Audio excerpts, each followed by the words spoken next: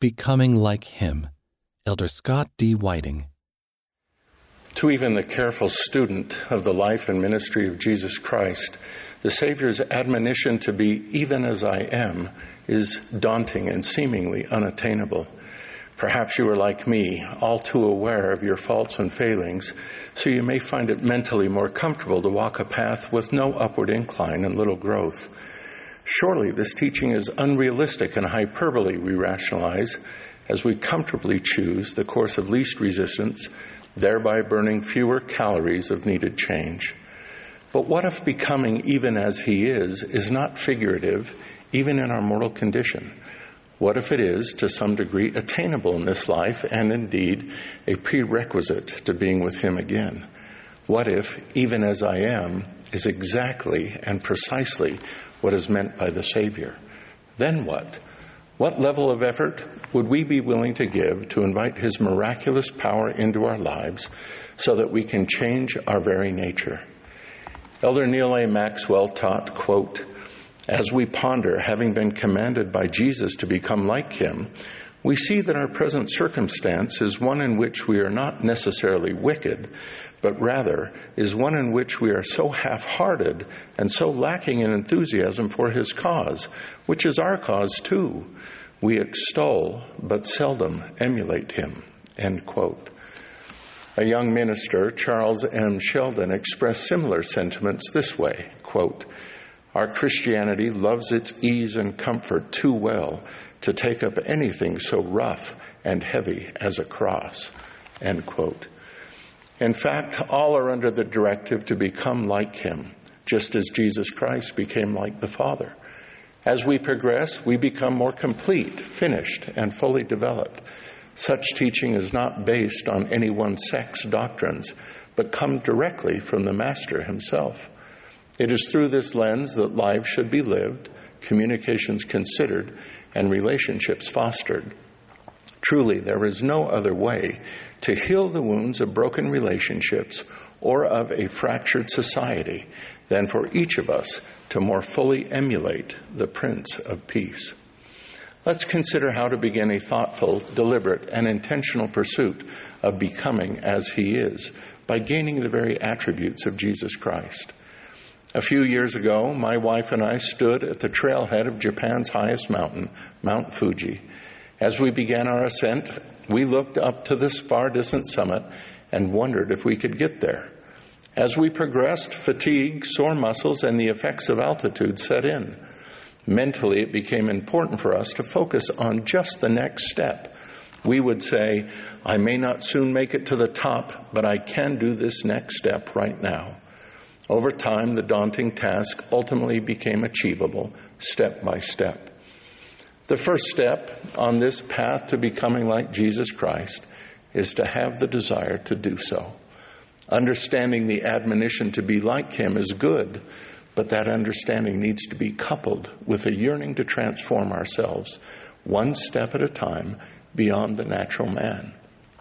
To develop the desire, we must know who He is. We must know something of His character, and we must look for His attributes in Scripture, worship services, and other holy places. As we begin to know more of Him, we will see His attributes reflected in others. This will encourage us on our own quest, for if others can attain in some measure His attributes, so can we. If we are honest with ourselves, the light of Christ within us whispers that there is distance between where we are in comparison with the desired character of the Savior. Such honesty is vital if we are to progress in becoming like Him. Indeed, honesty is one of His attributes. Now, those of us who are brave might consider asking a trusted family member, spouse, friend, or spiritual leader what attribute of Jesus Christ we are in need of, and we may need to brace ourselves for the response.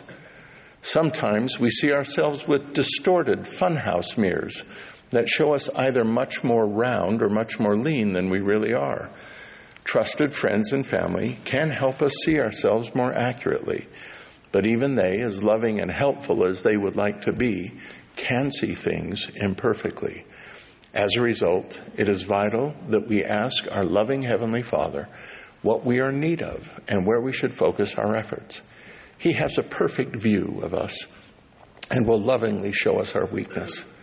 Perhaps you will learn that you need greater patience, humility, charity, love, hope, diligence, or obedience, to name a few.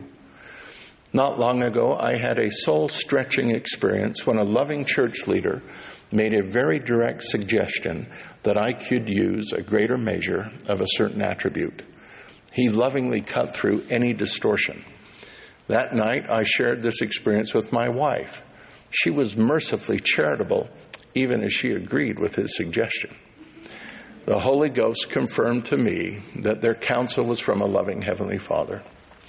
It may also be helpful to honestly complete the Christ-like attribute activity in chapter 6 of Preach My Gospel.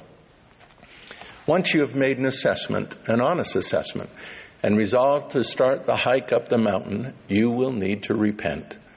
President Russell M. Nelson lovingly taught, quote, "When we choose to repent, we choose to change.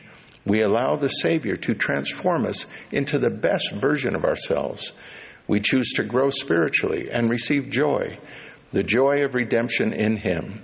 When we choose to repent, we choose to become more like Jesus Christ." End quote.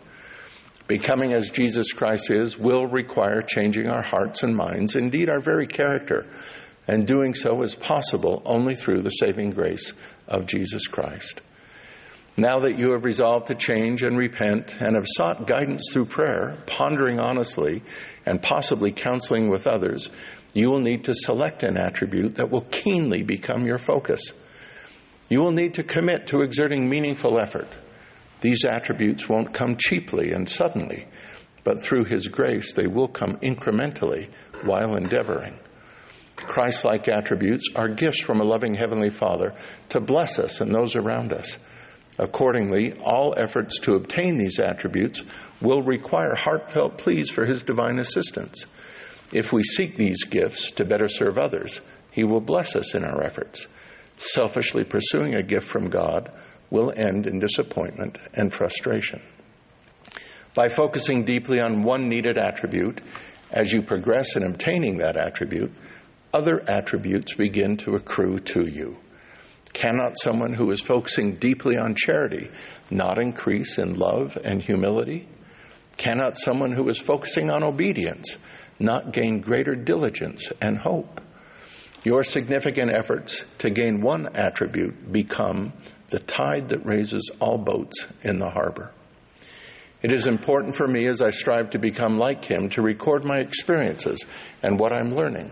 As I study with one of His attributes deep in my mind, the Scriptures become new as I see examples of this attribute in His teachings, His ministry, and His disciples.